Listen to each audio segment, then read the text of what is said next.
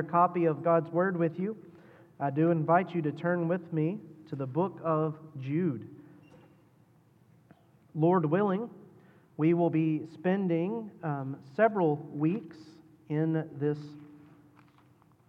little book as we continue our series of living faithfully during trying times. We've been through the books of 1 Peter and 2 Peter, and now we will conclude this series looking at the book of Jude. There's some very similar parallels between Jude and 2 Peter. That'll become apparent as we go through this study. We are going to add at least one more week to this study, and again, maybe it was my brain fog this week, or it's just there's too many good things in this book. But we're only going to get through the first 4 verses today.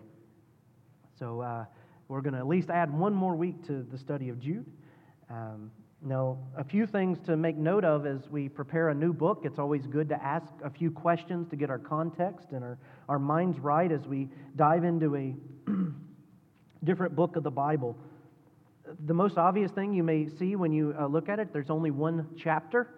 But don't let the lack of length convince you that this book is less important. Likewise, if you go and study this book online, you may know that this was one of the more contested books in adding it to the canon, mostly because of its length. But we trust God's Word, we trust the Holy Spirit, and it was affirmed as a book of the Bible, one of the later books affirmed, but it is rightly one of the 66 books of our Bible, and it has an important message for us today. I would say really the key theme of the book of Jude is a call to arms for all Christians. Contend for the faith. Know what is true and oppose all that is false. This is a conflict or a battle that has been true since the beginning, and it is a conflict or battle that will be true until Christ returns. And again, Jude echoes much of what we've already read in 2 Peter, with a little bit different of an audience. Now, the author of this book, in some ways, is not hard to discern. He names himself. The author says in the first verse, "I am Jude, a brother of James and servant of Christ." Again, just a minor technical thing we need to know. In Greek, the word Jude and the word Judas is the same thing. And so there's only a few Judases in the Bible, but we discern that this book was written by Jude, brother of James, which would also make him brother of Christ. We cross-reference that with Matthew 13:55 and Mark 6:3 to get to this conclusion. This is someone who knew Jesus well. Now, when it comes to the dating of this letter, things get a little tricky. Again, I told you this was a debated book for some time on why to add it, but there's not many references that point to particular events or certain things going on in the church, and so we have a hard time pinpointing exactly where it takes place.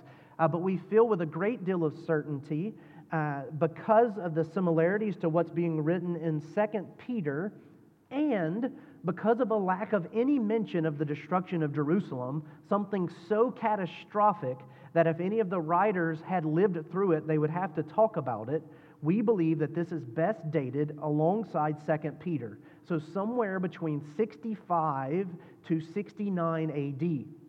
Now, some more liberal scholarship wants to push that to around 80 AD, but I believe it's best in that window, as Jude does not mention the destruction of Jerusalem. It's best to put it prior to AD 70. One more thing I want us to note before we dive in. Jude's original audience, who was he writing to? Well, he was writing to an audience most likely of Jewish nature. The section we're not going to get to this morning, verses 5 through 16, gives examples, specific examples of false teachers, and the examples used come directly from the Old Testament. And so Jude assumes his original audience was familiar with Old Testament teaching. And so these most likely are either Jewish converts or Gentiles that are familiar with a Jewish background. They could be Samaritans, or they could be people who have lived around Jewish people. And so that's why when Jude writes, he does so more from a Jewish mindset. He's writing to an audience that these examples would have been particularly meaningful. And I will say too, this book is what we classify in the New Testament as a Catholic epistle. Jude is one of the Catholic epistles. It's not written to a specific person, and it's not written to a specific church, but it's written to churches. And we mean little c Catholic there, universal, and so it was written to all of the churches, but that doesn't lessen its importance or significance. As we mentioned, he's going to be addressing false teachers, and this is a topic that all churches faced and all churches continue to face even to this day. And so there's a little bit of the background of this book, why I believe it's worthwhile studying and the importance of it. Before I go any further, let's simply read it together. This morning will just read through the first 4 verses. Would you please follow along with me? Jude chapter 1, verses 1 through 4. Jude, a servant of Jesus Christ and brother of James, to those who are called, beloved in God the Father, and kept for Jesus Christ, may mercy, peace, and love be multiplied to you. Beloved, although I was very eager to write to you about our common salvation, I found it necessary to write appealing to you to contend for the faith that was once for all delivered to the saints. For certain people have crept in unnoticed, who long ago were designated for this condemnation. Ungodly people who pervert the grace of our God into sensuality and deny our only Master and Lord, Jesus Christ. The grass may wither and the flower may fall, but the word of the Lord will stand forever. Would you please go with me to our Lord in prayer, so we ask His blessing upon this time. Dear Heavenly Father, I pray for strength this day, strength to proclaim your word with boldness, strength to teach your truth to your people when it is easy to hear and when it is hard to hear. Lord, I pray for our minds and for our hearts. Through the power of your Spirit, would you open us and awaken us that we might receive your word today. Lord, we are a people that are challenged by false truths and false teachers. We are a people that face the same problems that the churches that Jude wrote to faced. And so I pray that we would take to heart your word and we would listen to it and we would apply it to our lives, that we might root out ungodly practice from among us, and we might protect the sheep, and we might live as followers of Christ. May each one of us today declare Him Master and Lord. Father, I thank you for this time and ask your blessing upon it. I pray all of this in Christ's name. Amen. Dear brothers and sisters, we must be aware that living a Christian life is to live a life constantly at war. We often forget this due to the relative ease with which we've been able to worship in this country. Many of our brothers and sisters around the world, however, have fought mightily for their faith, even unto death. But as my brother Jim mentioned this morning, we wage a war not only outside of us, but also inside of us. We wage a war against our own sinful nature, our own sinful thoughts, our own sinful actions. We wage a war against false teachers and false teachings. And in fact, I would say that physical persecution is a matter that it can be difficult and challenging, but it's far more difficult to deal with theological and spiritual matters of warfare and persecution. Again, echoing the words of Peter in 2 Peter chapter 3, verse 3, he warns us, scoffers will come in the last day with scoffing, following their own sinful desires. If you remember from that chapter in 2 Peter chapter 3, he says false teachers will be effective in drawing and dragging people away from the truth. Paul says something similar in Ephesians chapter 6. We do not wrestle against flesh and blood, but against rulers, against the authorities, against the cosmic powers over this present darkness, against spiritual forces of evil in the heavenly places. Therefore, take up the armor of God, that you may be able to withstand in the evil day. Having done all, stand firm. Sometimes the most powerful attacks are those of theological nature. Because of this, Jude warns us. He writes his letter to join with these fellow believers in preparing them for the battle that they're currently facing and that will continue to wage around them. He wants us and the churches to be aware lest there are casualties. And to that end, he will give us instructions in these first 16 verses, but this morning, the first 4. He calls us to action. We see that in verses 1 and 2, a call to action. Again, it's warfare language. And then secondly, he tells us, beware those who deny Christ. Beware those who deny Christ as Master and as Lord. We find that in our second half, verses 3 and 4. And then 5 through 16, which Lord willing we'll get to in another day, he gives us specific examples of what these false teachers will look like and the tactics they will use.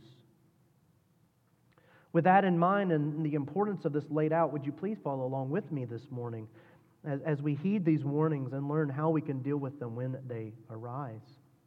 We begin with a call to action. And Jude writes this letter. He writes it in the Greek style, so there are certain things that are taking place. He announces himself. He gives us his qualifications for writing this letter. He says, this is Jude, a servant of Jesus and a brother of James. And it would be really easy to overlook this statement as we would the top line of a letter, or an email, I guess would be more appropriate.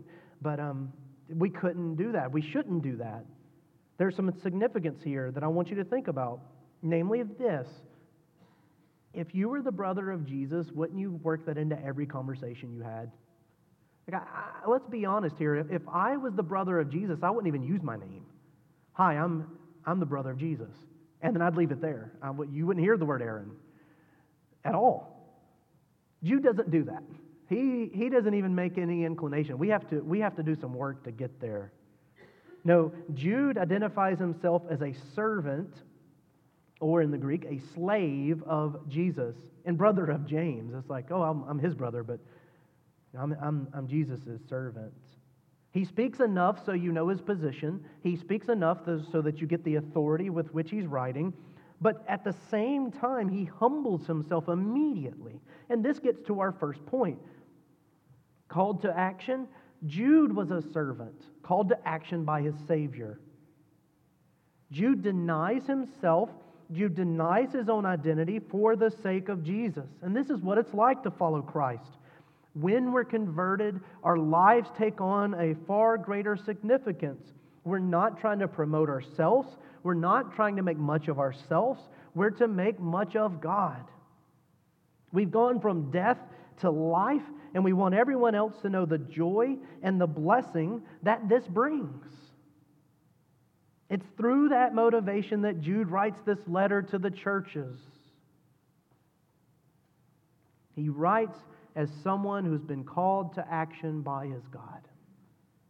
And who does he write to? To those who are called, beloved in God the Father, and kept for Jesus Christ. Jude is one who's been called by the Savior. We just referenced that. And likewise, he writes to those who have also been called. This begs the question, what does it mean to be called? Well, he answers it. Beloved in God the Father and kept for Jesus Christ. Are you loved by God and kept for and by Jesus? Do you accept Him as your Lord and Savior? Is He master of your life? That's what it means to be called by God. And it is helpful, we don't use that word in that way. Think about what this doesn't mean. You know, when we talk about calling, we talk about calling on the phone. When you call me or when I call you and you look at it and you're like, yeah, I really don't want to deal with Aaron right now, we'll let it go to voicemail, and if it's important enough, he'll leave a voicemail, and then maybe I'll call him back if I have the time, or maybe not, I'll just wait for him to call me again. Surely that's only me, but that's when we think about calling. There's this like 100% on both parties. You have the opportunity to call and you have the opportunity to answer. There's this equal partnership in it.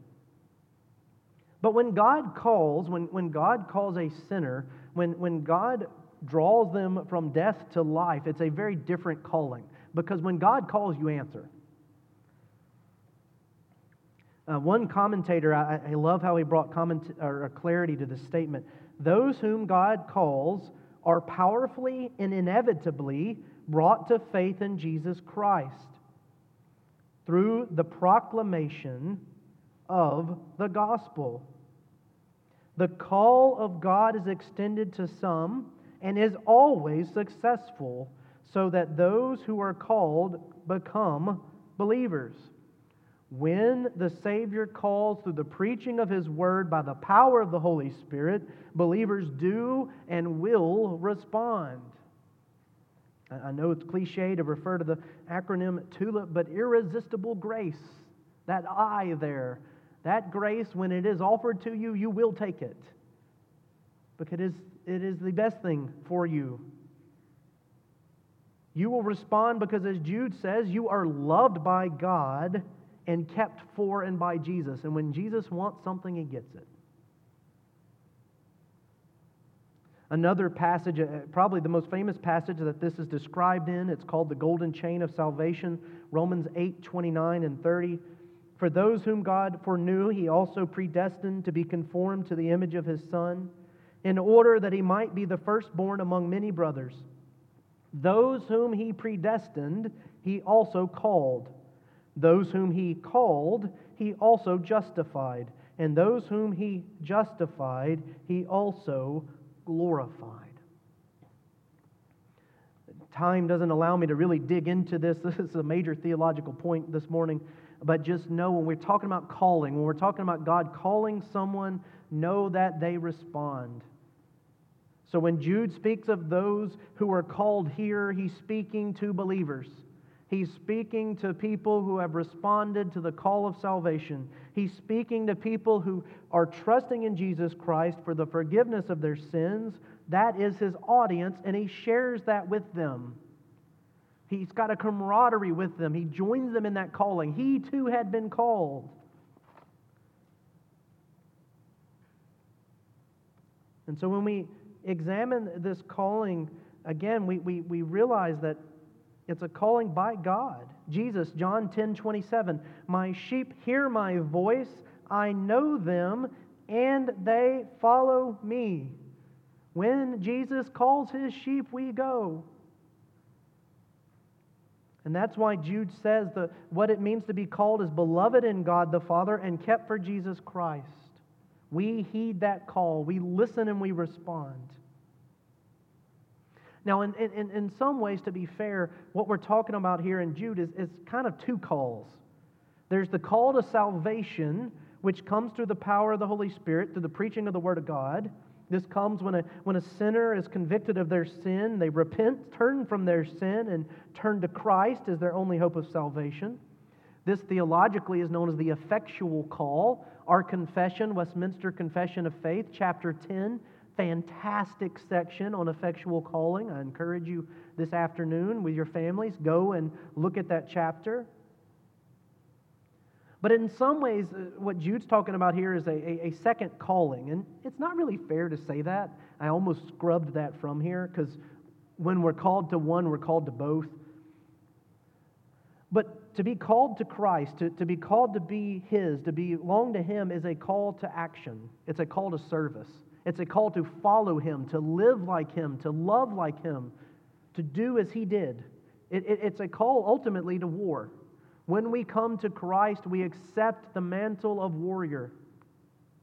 To live as a Christian is to live in conflict with this world and the powers of this world. To live like Christ is to deny ourselves and our own fleeting pleasures for the sake of eternity. Jesus knew this well, and He preaches it very plainly in John chapter 15. If the world hates you, know that it hated me before it hated you. If you were of the world would love you as its own. But because you're not of the world, but I chose you out of the world hates you. Remember the word that I said to you. A servant is not greater than his master. If they persecuted me, they will also persecute you. If they kept my word, they will also keep yours. That Savior, that one we're called to, the one we're declaring Master and Lord of our lives, they killed him. And if that's how far they were willing to go for Jesus, how do you think they're going to treat us? It only makes sense. If they hated him, they will hate us. If they hated his teaching, they will hate ours. If they hated his truths, they certainly will hate ours, which, by the way, we don't do nearly as well as Jesus did. Think about it. And so when Jude preaches to the called people, he's preaching to a people that are called to war, called to action, called to service, sometimes called to die. And so we read this morning and we admit to ourselves, God, be merciful to us. Give us help. Give us strength. I don't know if I fully understood when I signed up that this is what I was signing up for. That's fair. Jude understands. What does he say next? He prays, may mercy, peace, and love be multiplied to you. You're going into war. You need the tools of war. You need the weapons of your Savior. And we're not all told to wield a sword. We're not all told to get our spears ready, but we're told to have mercy, to have peace, and to have love, and multiply it in our lives. Why? Because what were Jesus' weapons? But mercy, peace, and love. These are the weapons of our Savior, which do seem to be a bit undermatched in the twisting, scheming ways of the devil. However, we know the way of the Lord is good and it is true. And spoiler alert, Jesus has already won. This is one of those books. Go ahead and read to the end. It's worth it. You can even do it backwards. That's fine. It won't spoil anything. We are on the side of victory. Jesus has conquered hell and death and Satan. He has defeated all things and placed them under his authority, and we are serving under him in a battle already won.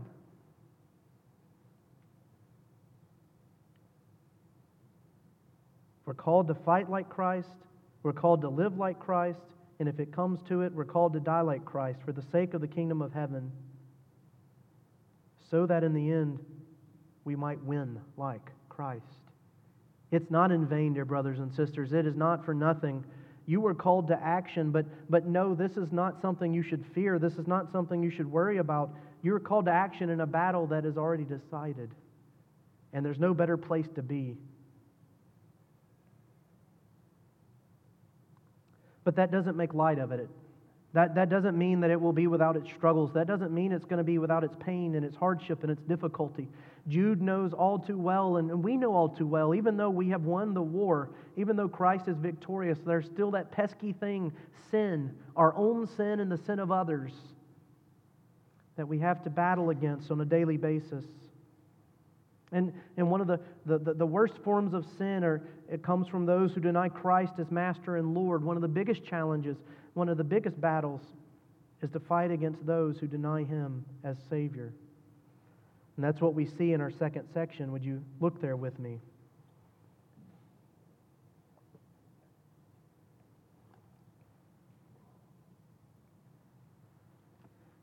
And before we even read these verses, let me make something very clear here that I hope is encouraging. The call to contend for the faith only goes out to those who are in the faith. It will only be Christians who will understand and rightly defend Christianity. This is a sad but helpful reality for those of us who seem to live, or who live in a society that seems to hate Christ in all things Christian. Of course they hate Christ. God's word and His truth stands in direct opposition of how they want to live their lives. They want to live in sin, which God's word reveals as false. I don't say this to discourage you, but I say this so we're sober-minded. We should not be surprised when pagans act like pagans. That doesn't mean we don't proclaim the truth. That doesn't mean we give up. That doesn't mean we roll over. No, we fight all the more fiercely. We know our opponent. We understand our opponent, and we fight with effective weapons. The sword of the Spirit, the Word of God. And this was an issue in Jude's day. This was so bad. I love this here. We get a commentary from Jude. Jude changes his letter. I mean, think about it. He wrote, was it 25 verses here? So he was only going to write this really short letter. And he started one direction and then changed his mind completely. Beloved, although I was very eager to write to you about our common salvation, I found it necessary to write appealing to you to contend for the faith that was once for all delivered to the saints. If you remember back to 2 Peter, Peter was warning false teachers would come into the church and persuade others to follow their teaching. Jude is writing, well, false teachers have come into the church and are persuading people of their false teaching. See how they work together? Jude is saying, not get ready, not be prepared like Peter was.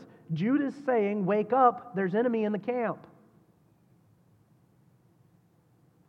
Jude is wanting to write to talk about salvation, and he's wanting to encourage this church.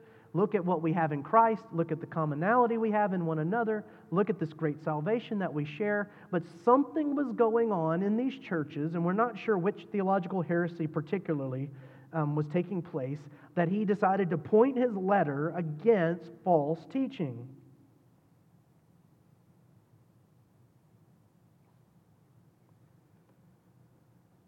And Jude does it with the intent, with the focus, with the thrust of that common salvation. He doesn't drop the idea of common salvation. He writes because of it. Because of who you are in Christ. Because of who I am in Christ. I need to warn you in Him. Why? For certain people have crept in unnoticed, who long ago were designated for this condemnation. Ungodly people who pervert the grace of our God into sensuality and deny our only Master and Lord Jesus Christ. Jude is saying false teachers have crept into the church. Ungodly people. They're perverting the grace of God and denying Jesus as Master and Lord. And Jude is telling them, this was known. This has been destined from long ago. It's not something new. In fact, we'll see, Lord willing, when we get to 5 to 16, again and again and again and again and again, the people of God have had to deal with this particular issue. And so what were these people doing? What in particular were this group doing? Well, they were doing two things. One, they're perverting the grace of God into sensuality. Now, what this phrase means is kind of weird language. They're making the case for this. Sin as much as you want, because at the end of the day, you're covered by the blood of Christ. That's what perverting the grace of God is. You sin all you want to, because ultimately, Jesus is going to clean it up.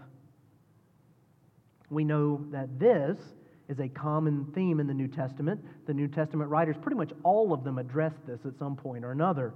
We could go to Paul in Romans 6, 1 and 2. What shall we say then? Are we to continue in sin that grace may abound? By no means. How can we who died to sin still live in it? Now, and we know in this case, because Jude throws in that word sensuality, these people in particular want to live in sexual sin and justify it by teaching it will be covered up eventually. Now,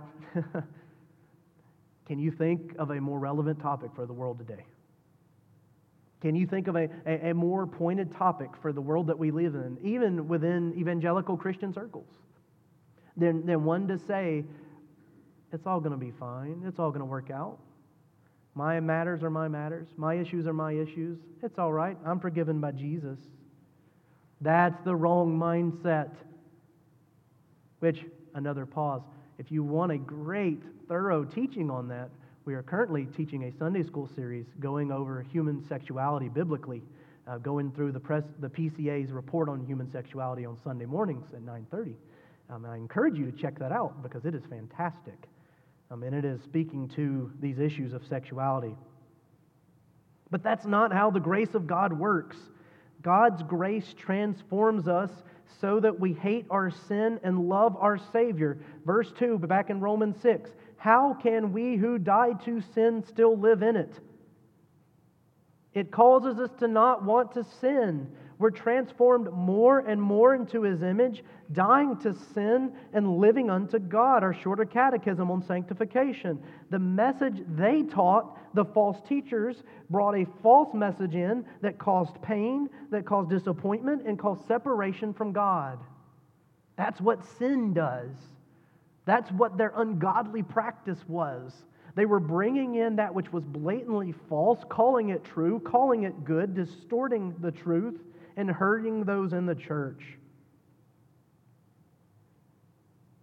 And that's bad enough.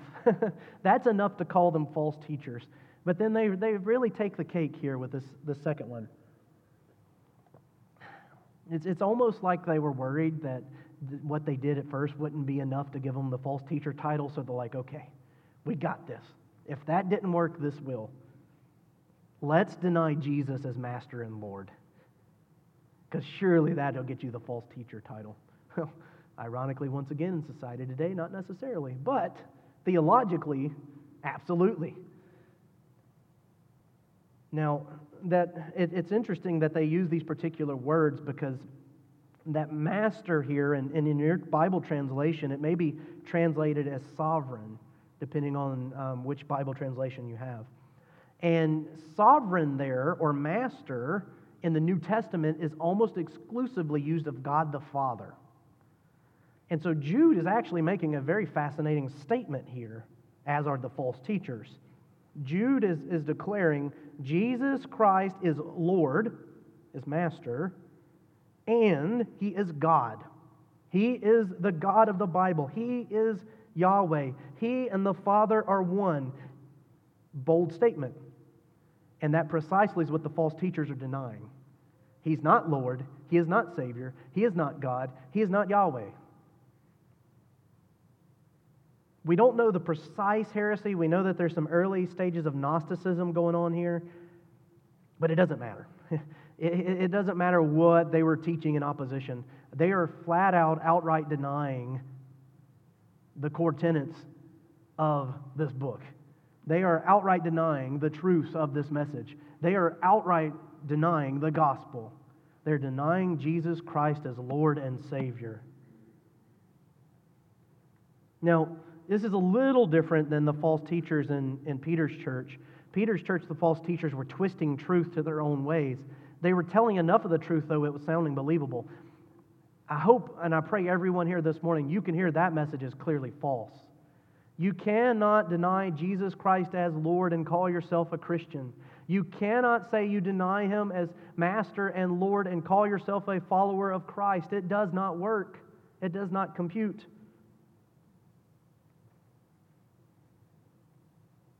We have people in the church that have snuck behind the battle lines or waging an all-out assault on the truth of our faith.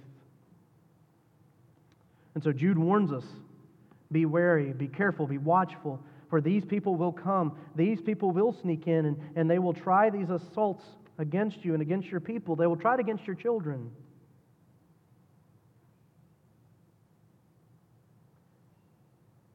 And so we're wrapping up this morning. I know we're out of time. Let me leave you with a few points of application as we consider this passage. If you are here today and you are in Christ, know that you've been called. You are a part of the spiritual war. No one is exempt. For if nothing else, we wage this war against our own flesh. Whether you fight spiritually against opposing theologies and opposing views and opposing people, know that you will fight this fight every day against yourself. We're called to defend the faith when we're given an opportunity to speak.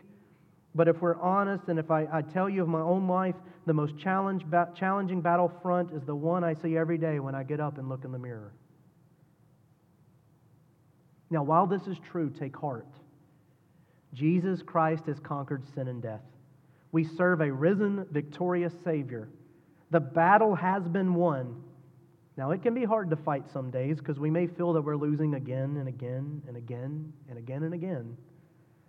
But know that when Christ comes, He will transform you. Remember Peter's message of hope, the day of the Lord is coming soon. He will finish the work He has begun in you. You're not fighting in vain. Remember, Jude writes to those that are called. He writes with confidence. They are believers. They are called. And secondly, be honest and realize we're fighting real enemies. There are people out there that seek to destroy the truth. They promote lies and outright deny the faith. They get into positions of power, sometimes within the church, and cause much harm and damage. Know this, while that is true, they too will be judged when Christ returns. They will not escape His judgment. They will not have the ultimate victory.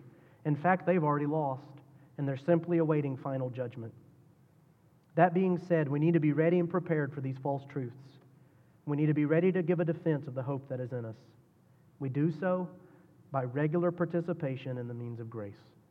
God's Word, partaking of the sacraments, and being in prayer daily and corporately are the ways in which we're trained up and equipped to fight the battles that are waging on around us.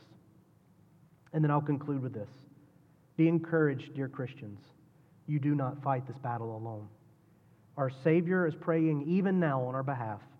We have brothers and sisters all around the world that are fighting with us and for us. We win this fight. The struggle is real, but the victory is assured. All because of our Master and Lord, Jesus Christ. Let us pray. Dear Heavenly Father, it can sometimes be hard to see the battle that is before us. It can be hard to realize that it is a lot more all-encompassing than we even consider at first. Jude warns us that the battlefront is right before us. It's before our eyes. It's before our own hearts. But we who are in Christ are called. We who are in Christ are victorious. We who submit to Him as Master and Lord. May we not fear the false teachers. May we not fear their tactics and schemes. May we know truth when we hear it and decry them as false. May we be willing to take a stand, trusting in Your Word, Your strength, and Your grace. May we know that we do not fight alone. We fight alongside each other. We fight together as the body of Christ. I pray that You will be with us now and continue to be with us this day. In Jesus' name, amen.